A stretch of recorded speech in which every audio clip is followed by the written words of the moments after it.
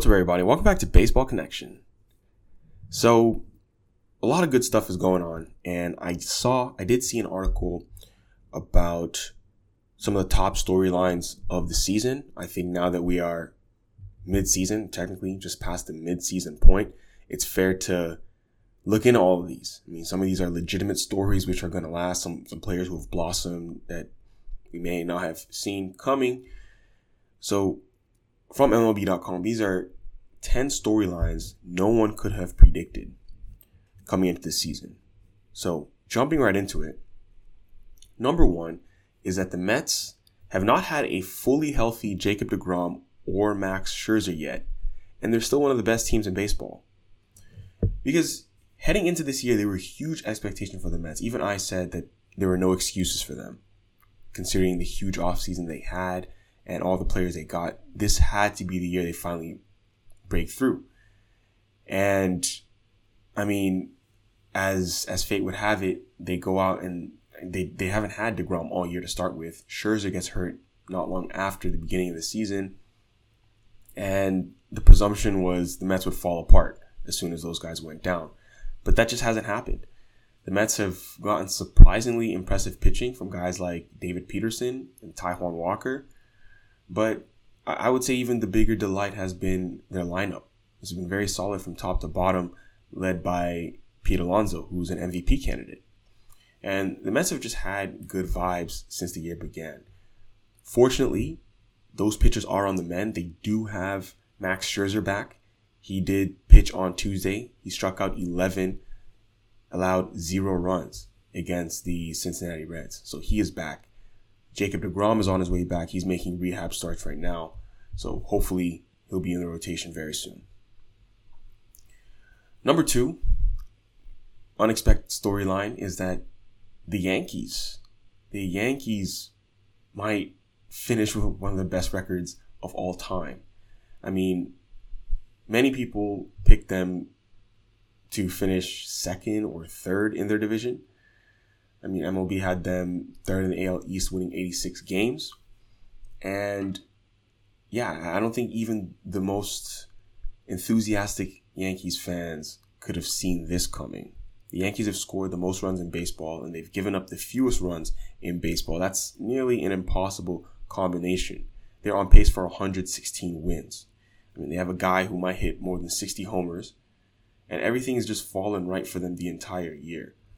So, I mean, Yankees fans are hungry for a World Series appearance. It's been a long time. They haven't been to the World Series in 13 years.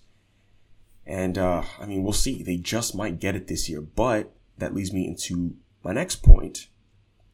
Is number 3 unexpected storyline is that the Houston Astros have upgraded at shortstop. So the Astros are going to be the Yankees' foe, I think. You know, the Yankees are really going to have to get past Houston if they want to make it to the World Series. That's how it's been for the past several years.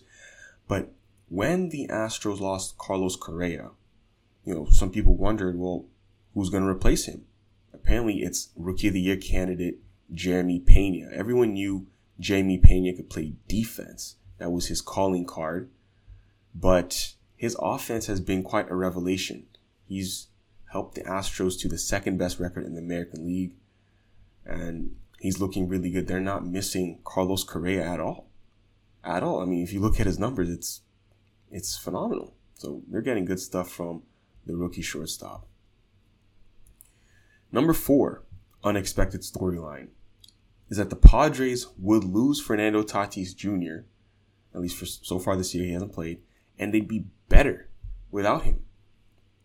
I mean, speaking of teams missing a superstar shortstop, so we talk about Houston. I mean, Tatis is the sort of generational talent who you build a whole franchise around.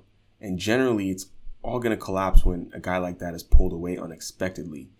He's still not back from his fractured wrist, but the Padres have been really good without him, thanks in large part to an MVP caliber season from Manny Machado, a resurgent pitching rotation, and great defensive play at shortstop from Ha-Seong Kim. So, I mean, Kim is playing so well at shortstop that Tatis might return in the second half and play center field. That's the discussion. that they might move him to to center field again. That's definitely a discussion. He's taking fly balls out there right now, and shagging fly balls and throwing at different bases. Tatis is playing defense in pregame warm-ups and stuff. He's just not swinging the bat yet. But it's going to be likely after the All-Star break when he gets back. I don't know if it's going to be immediately after. There's no firm timeline, but All-Star break is coming up very soon anyway. Number 5, unexpected storyline of the year, is that the White Sox are under 500. So, because of the weakness of the AL Central and the strength of the White Sox roster, a lot of people considered the Chicago White Sox to be one of the American League's safest bets. Maybe they'd struggle in the playoffs against the AL East juggernauts, but their path to the postseason was very clear. But the White Sox have been decimated by injuries, and a bunch of their key players just haven't hit their strides, notably Lucas Giolito and Luis Robert. The good news is they're still in third place and the season is far from over. Fangraphs gives them nearly a 50% chance of making the playoffs, but it's no longer what we thought, which would have been a smooth ride to the postseason. That's definitely not the case. Number 6, unexpected storyline of the year, is that Luis Arraez is the new Wade Boggs. I mean, Luis Arraez is on the Twins. All this guy does is hit. That's all he does. He's making the batting average cool again. We've kind of moved away from that in recent years. No one really talks about that, but Luis Arraez is hitting a legitimate 346 on the season. He's always been a high average, low strikeout player. It's just the sort of guy you rarely see in baseball anymore, but I mean, he's having a Wade Boggs-esque season. Like I said, 346 with a 419 on base percentage. Both of those are the highest marks in the American League. So, Arraez is a throwback in the purest sense. He has the Twins in first place, which is part of the reason why the White Sox aren't having the season we expected, because the Twins are playing so well. 7th unexpected storyline of the season is that the Cardinals would have 3 of the best position players in baseball and still be 3 games out of first place. Cardinals were definitely picked to be leaders in that NL Central. I mean, they have Paul Goldschmidt, Nolan Arenado, Tommy Edman. According to Baseball Reference War, these are 3 of the top position players in baseball. All 3 of these guys are on the same team, but they're still in second place. They're 3 games behind the Brewers, and they're right there with the Phillies for the final playoff spot in the National League. I mean, these 3 guys have had a really good start to the season. There is suggestion that they might regress, just based on law of large numbers. They might regress a bit in the second half, but they've been phenomenal. Cardinals, they have a playoff spot if the season were to start today, but obviously it doesn't. Long way to go, but they have a talented squad. The 8th unexpected storyline of the season, this one really did catch me, is that Juan Soto is hitting 226. So obviously he's fine. He's still leading MLB in walks, and he's obviously a very valuable player, but still, I mean, this is a guy who we were calling the next Ted Williams. In what world is the next Ted Williams hitting 226? So that's definitely a huge surprise. And to be fair, we're starting to now hear talks about Juan Soto in extension negotiations. This is someone who turned down $350 million this past winter from the Washington Nationals. And that's a lot of money to turn down because they were saying he would bet on himself, try to hit free agency in 3 seasons and get $500 million. But now there are talks saying that negotiations are back on the table because I think this guy's realizing a bird in the hand is worth more than 2 in the bush. Take the sure thing. You don't know. I mean, $350 million is a lot to turn down just for an extra $150. Of course, that's a lot, but $350 will secure you for life. So I did see some articles recently about Juan Soto in negotiations with the Nationals. Again, I think that's very wise. Having a bit of a down year by his standards might wake him up to realize that, hey, let me take the money right now and secure my future. I can always get more money later. The 9th biggest surprise of the season is that Kris Bryant has 1 home run. And as a matter of fact, he just hit it on Tuesday night. He just did so. I mean, up until now, he had 0 homers. He has 1 home run on the season. His first with the Rockies. I mean, it took until the Rockies' 81st game, halfway through the first season of a 7-year contract, for him to hit his first home run.